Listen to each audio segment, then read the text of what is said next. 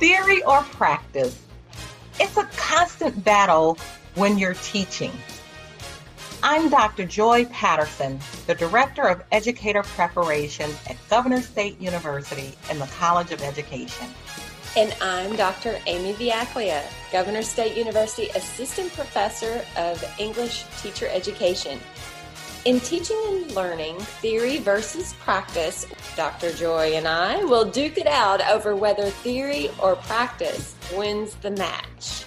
Yeah, I can't wait. So whether you're a teacher, an education leader, or looking to learn more about the field, you can hear from industry experts on education topics. We invite you to be the judge as we box it out. Stick around to find out who wins this week's match. Hello, Dr. Joy. Hello, Dr. Amy. How are you doing today? I am gearing up for fall, and you know what fall means, particularly November. Oh, yeah.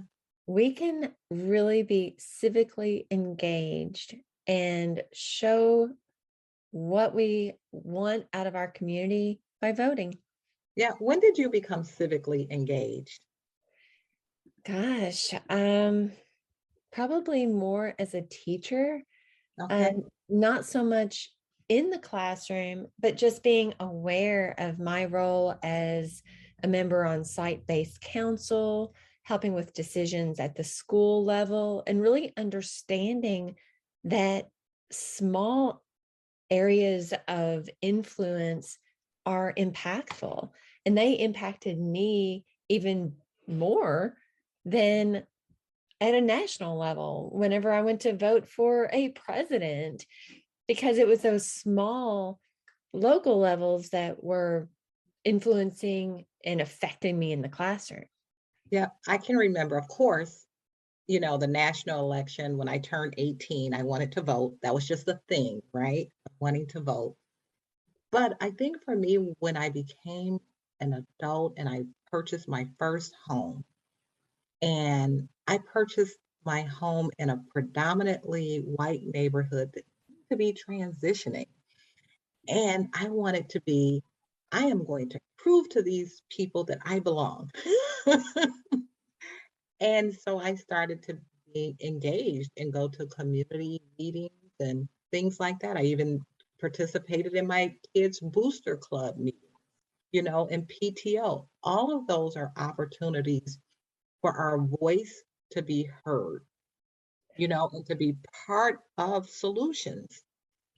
Well, I'm excited to introduce to our listeners Dr. Crystal Harris. She is a social psychologist and has been engaged in social issues that affect both GSU and the Metro Chicago community. She looks at problems systematically and builds forums for the ongoing dialogue about the needs and solutions to these issues. Her background in counseling and mental health has been an asset to creating programs that help with stress, depression, and suicide prevention.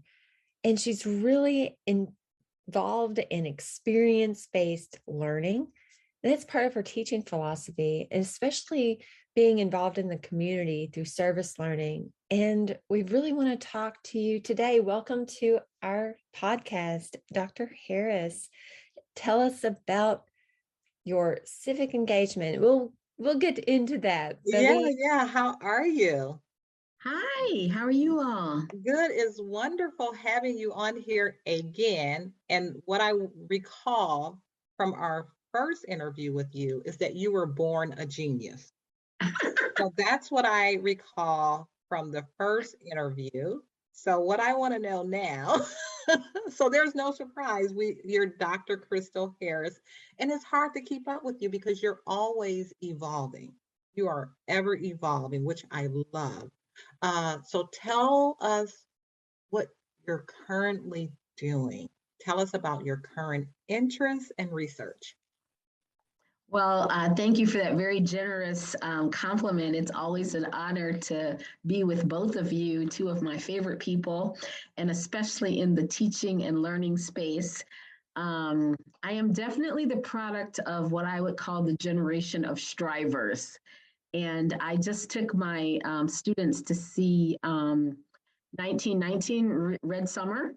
And I could really identify with the character DL and how he sort of bought hook, line, and sinker. Like there's this projected path for you, which includes education and giving back and making an impact. Of course, it didn't turn out too well for him, but that's a story for another day. But yeah, so I've always been interested in civic engagement. I come from a very politically interesting, eclectic background. My dad and mom were of separate political belief systems, but they had a happy marriage nonetheless. Oh, that was And a happy household, huh? Quite yeah, exciting. yeah. I mean, he was an entrepreneur. He was a vet, and he believed in the whole American bootstrap system. You work hard and it pays off. And sometimes it does and it doesn't. If you're fortunate enough to grow up in those days in a middle class household with good role models and access to a strong support network, it probably did work out better. I think it was more predictable in that generation than it is today. Which gets to the reason that I'm here is that we really want to create a new generation. We want to be able, as educators, to empower a new generation to be civically engaged. So I think the question that you were going to ask me, what am I about now? So I'm really leaning in to my own mission of teaching through civic engagement, really trying to integrate that as much as possible into my research, my service, and my teaching. So I have a follow-up. I also saw the play Red Summer. I recommend it to anyone. And I often have this debate with my mother. Anytime, there's some social unrest and we see people take to the street. And while we see peaceful engagement, we also see some unpeaceful engagement, which upsets her so much. And she and I have two different takes on it, because some people, that's civic engagement to them, right? Whether you're doing it peacefully or not, it's still a civic engagement. And I liken that to those who are doing this where, you have buildings burning and they're just so it's unorganized and people are angry, to a baby, you know, a baby crying.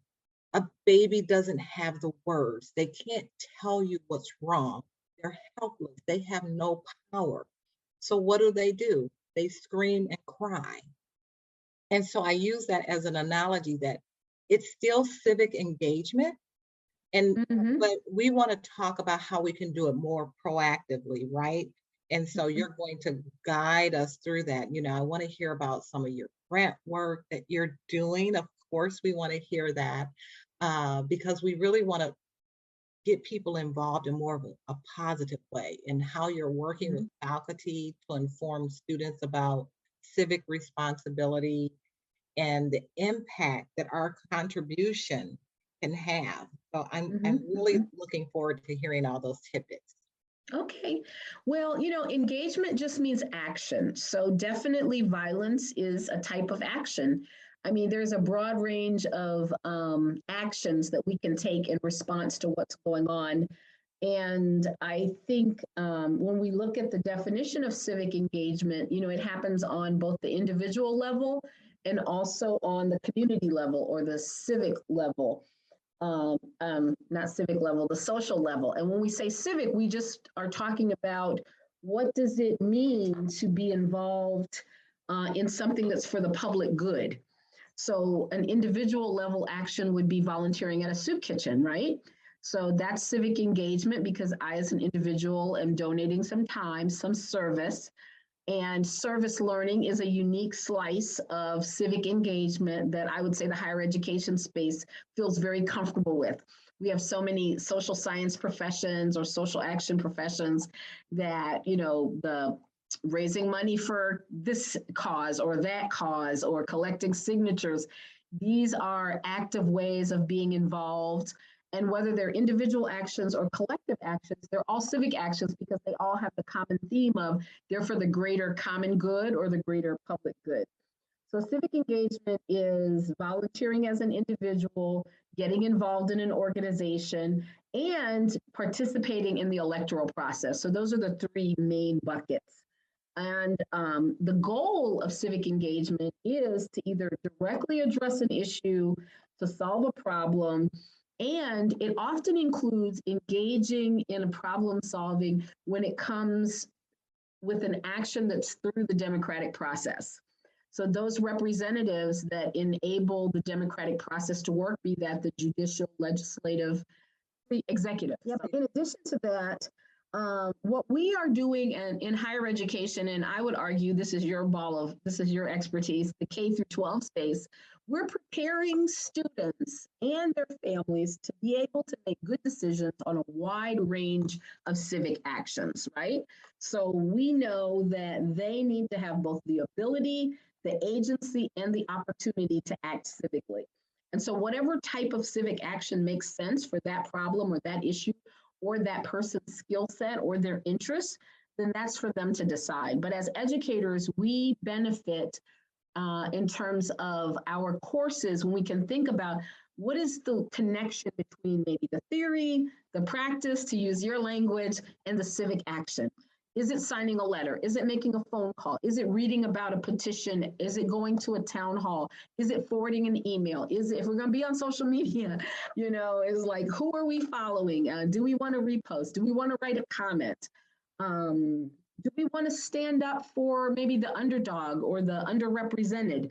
I was on the train this morning, quick story, and there was someone making an accusation at the conductor, and I don't want to get into what type of accusation it was, but it was so unfair and so unjust. And normally I have a hard time. My students, my children and my students will say, I have a hard time not sharing my opinion. I feel like the world is entitled to my opinion, but I will acknowledge that it's my opinion. So I said to him when the conductor had passed, after he basically chewed him out, I said, you know, I think that's very unfair for you to attack this man while he's trying to do his job, you know?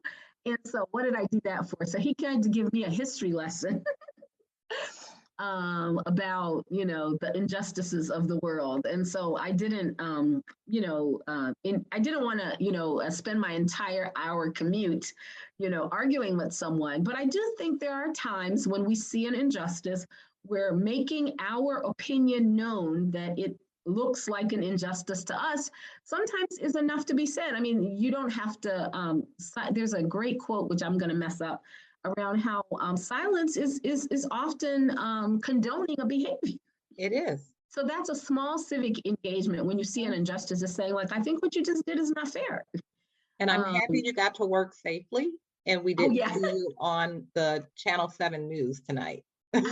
And it was a packed car with a lot of, you know, students. And this was a, you know, most people are going to work in their same car, their same morning routine. So like I said, I felt pretty safe making that decision. I was not on a CTA train. I was on a Metro train, which makes a difference. You hear a lot about what's going on there.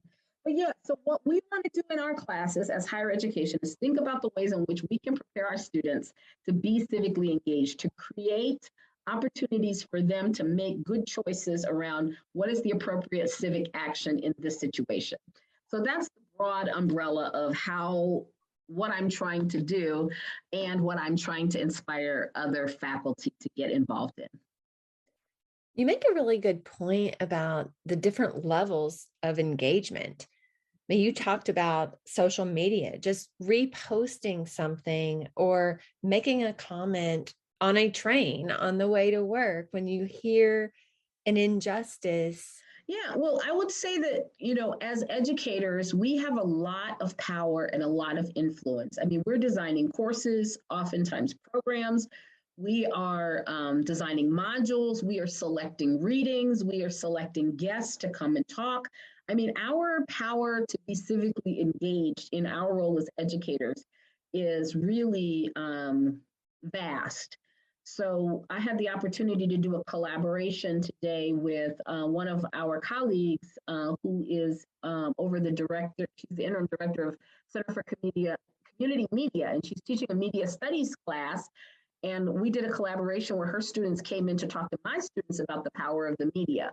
And I wasn't necessarily thinking of that as civic engagement at the time that I designed it, but the conversation that ensued between these students that are juniors and seniors and my first year students who have exactly 5 weeks of college experience was really powerful. It really opened their mind. So creating opportunities for sometimes this work to happen organically is the only thing we have to do as faculty, is look for opportunities to create space for students to make these connections organically.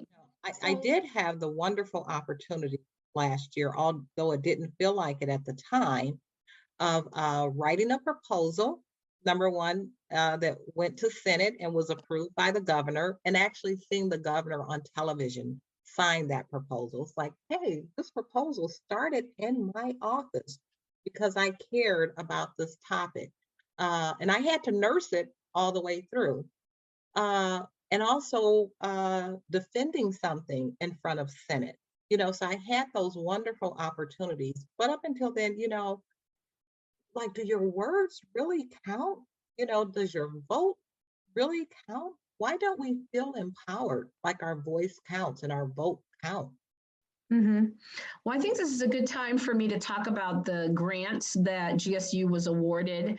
The name of our campaign is called The Power to Vote, and it's really a campaign about helping young people between the ages of 18 and 25, but really all people, all disenfranchised communities, see the power of voting. And so voting and participating in the electoral process is only one type of civic engagement.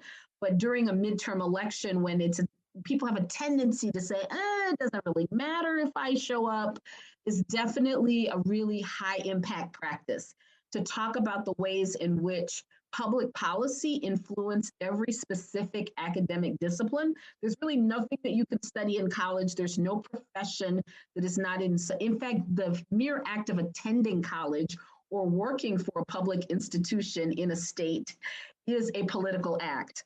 So while we're a state institution, we're doing nonpartisan civic engagement, which means we're not advocating who you should vote for or which direction you should vote on a particular social issue. We want to give students and our communities the skills to make good decisions about getting accurate information. So part of that has to do with information literacy and media literacy, which is one of the reasons why I was having the collaboration with my first year students and with this course in media studies that Dr. Novia Pagone is teaching. So this grant, one of the grants comes from a group called Ask Every Student, and that's literally their goal, to make sure that during this midterm election, every college student is asked at least once, or as many times as possible, have you registered to vote? And just to create that conversation where it's normalized, and particularly for our youngest students and our first year students, they may not have many people ask them to register to vote. What you have to do to be eligible and to actually get registered, it's like a black box. It's just not part of our society as it should be. So making sure that they understand that voting is for them, that it affects them, that it's free, that it's easy, that you can do it online. You can also do it on our main campus. We have 2 voter registration drives per week up until the last opportunity or the deadline. I don't know it off the top of my head that you can register in person. You can always register in the state of Illinois up until election day in person. But there's a cutoff basically in advance. But right now you have at least 3 more weeks where you can participate in voter registration right here on campus and so many other locations throughout Metro Chicago. So that's one of the grants, Ask Every Student. And so the second grant is really looking at faculty empowerment, which I think gets to the question that you were asking around. It's from the Student Voting Research Network.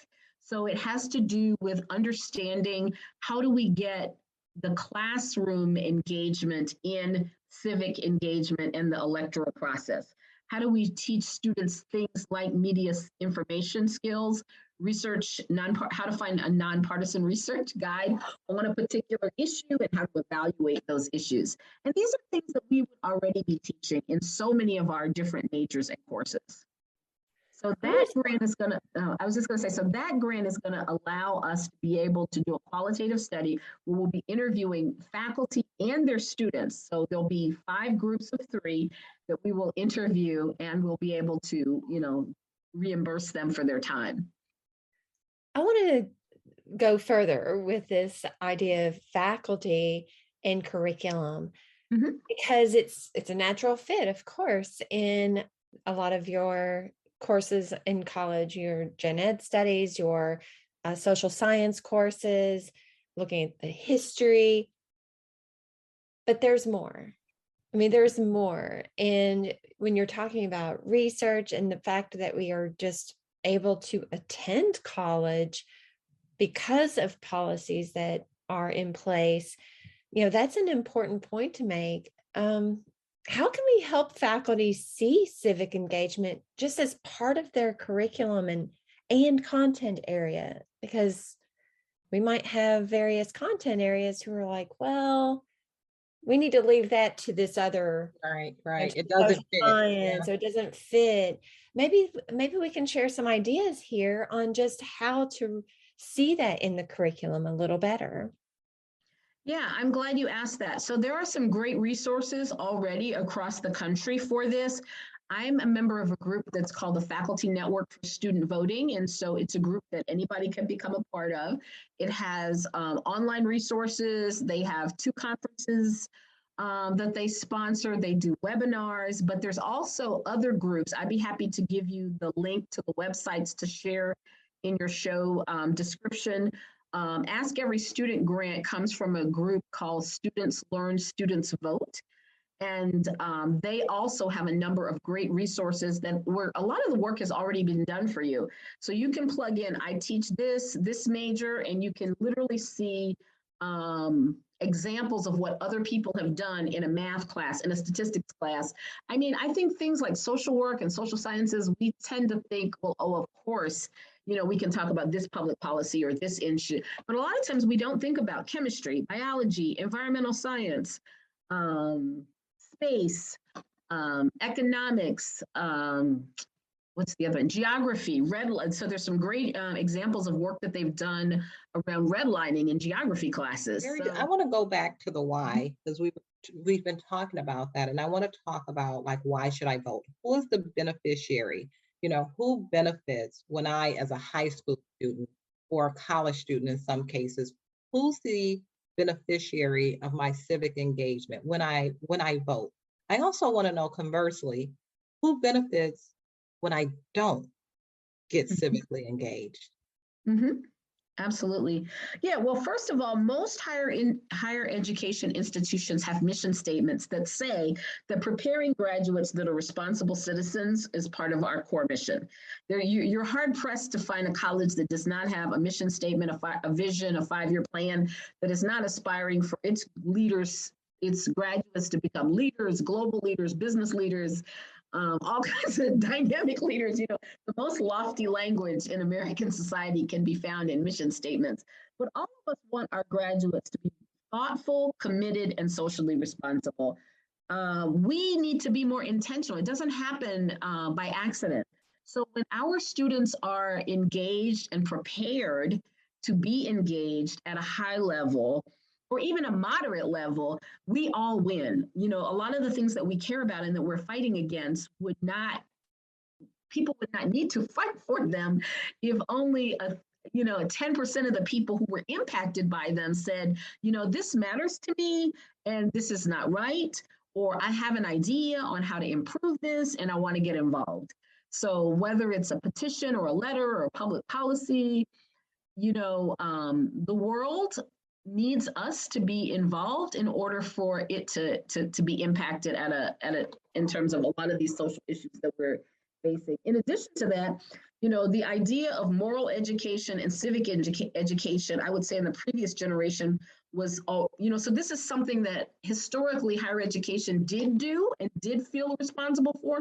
And I can even remember in high school, I went to Catholic high school, but I can even remember, my colleagues who were in public school, you did service learning, you did community service, you raised money for this or that, or you might have been in a community group, a softball team, a Girl Scout troop, where, being involved in the community was something that was expected of you. So when we're involved, it makes the work light in terms of making a difference for everyone. Added to the fact that you're representing yourself, so if you're not representing you, that gets to your other question, Dr. Joy. Well, who wins? Well, if I don't show up to represent me, guess what? The people who show up to represent the other side, that's who gets the resources. So all of us are investing in paying tax dollars. And if you buy groceries, you buy a cup of coffee, or even a car or tires for your car, we're all paying taxes, and that money goes somewhere. And even if you don't care where it goes, then there are some people that prefer it that way. We don't really want you asking questions about where your money is going. We really don't want to give you a voice. I would rather spend your money for you the way that benefits me. So, I think that's an oversimplification of what's really going on, but certainly having young people absent from the voting process means that those people who are not young people will make decisions on behalf of young people. So at the end of the day, those of us who are in public education, if someone else decides public education is not worth funding anymore, you don't really need a college education, you can pay a lot for college education, you don't need to be reimbursed or compensated in any way, shape, or form, then what happens is you see what we have now, a generation of people that are, borrowing a lot to be able to get educated. I remember when I graduated, which was a million years ago, I actually had a choice of scholarships. I was a good student, not a great student, but I had a lot of service, a lot of leadership. And, in one generation, you could be a cream of the crop A student with service, and you are not guaranteed even one scholarship, much less a choice of scholarships. So I think the way we pay for education has gotten expensive because not only are things more expensive now, but the value that we place on people having a bachelor's degree has also, I think, declined in our society. Because people are asking the question, is it worth it? And so I think this is also a way that we contribute to the public good. This is one way that we show the world that it is worth it. We are making a difference. So.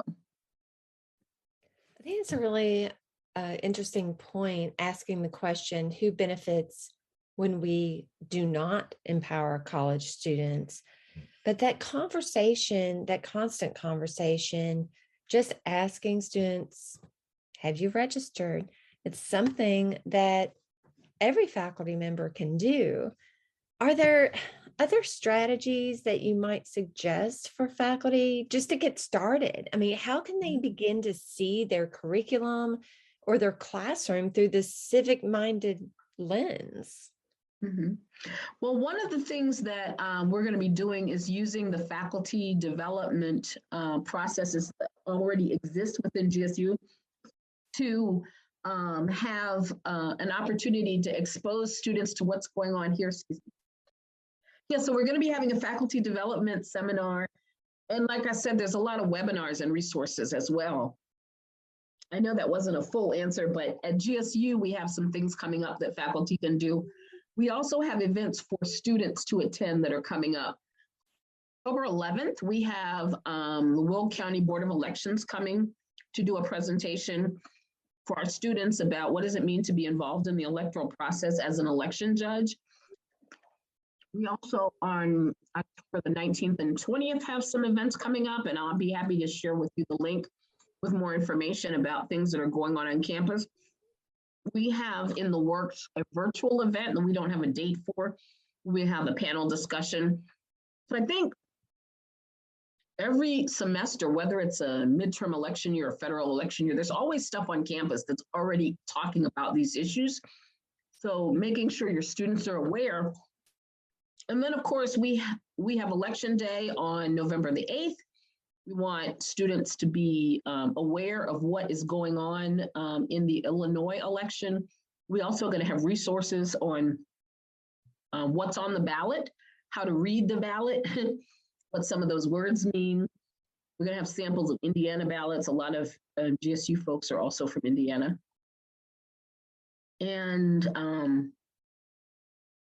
there's a t-shirt design contest that's coming up where we're inviting students to participate in civic engagement by designing, hoping to come up with a design for a t-shirt that we're going to wear when we do engagement. We're going to be going to the Metro station during rush hour to help voters remember to vote. I think that that's wonderful, all the things that we're doing. And if we didn't give that date, I want to make sure we give that October 23rd date is the date for registration. Yeah, and October 28th is the last day to vote early in many counties as well. So we're having a vote early campaign, encouraging people to get out early. We already have a lot of goodies that have come in that we've purchased, including stickers. People love the I voted sticker. So we have some I voted early stickers. We're just giving them out. We're going to ask you to make a plan to vote, pledge to vote early, or pledge to vote mail in, however you're going to do it. And so we have a lot of goodies also prepared. The key is we have an email address set up, gsuvotes@govst.edu. They can ask questions, get more information. There will be inside GSU, there will also be some resources. If they're outside of the GSU community, every community, particularly in Illinois, has a lot of resources for young voters. This has been a wealth of information. Thank you so much, Dr. Harris. And we will put the links to the different resources in our show notes. The Faculty Network for Student Voting Rights, the Students Learn, Students Vote Coalition, as well as some additional resources that we have at our fingertips that we can share with our listeners. And it has been really enlightening to hear about the different ways that students and faculty and other community members can be just involved in some way. And when you see an injustice, it can be an act of civic engagement. Yep, even on the even on the Metro train. Even on the Metro. Thank you so much for being with us today. We have really learned a lot. Well, thank you for having me. It's been a pleasure being here, and I always enjoy talking with you all, and especially talking about civic engagement and the electoral process. Thank you for listening to Teaching and Learning, Theory versus Practice with Dr. Amy Viaclia and Dr. Joy Patterson.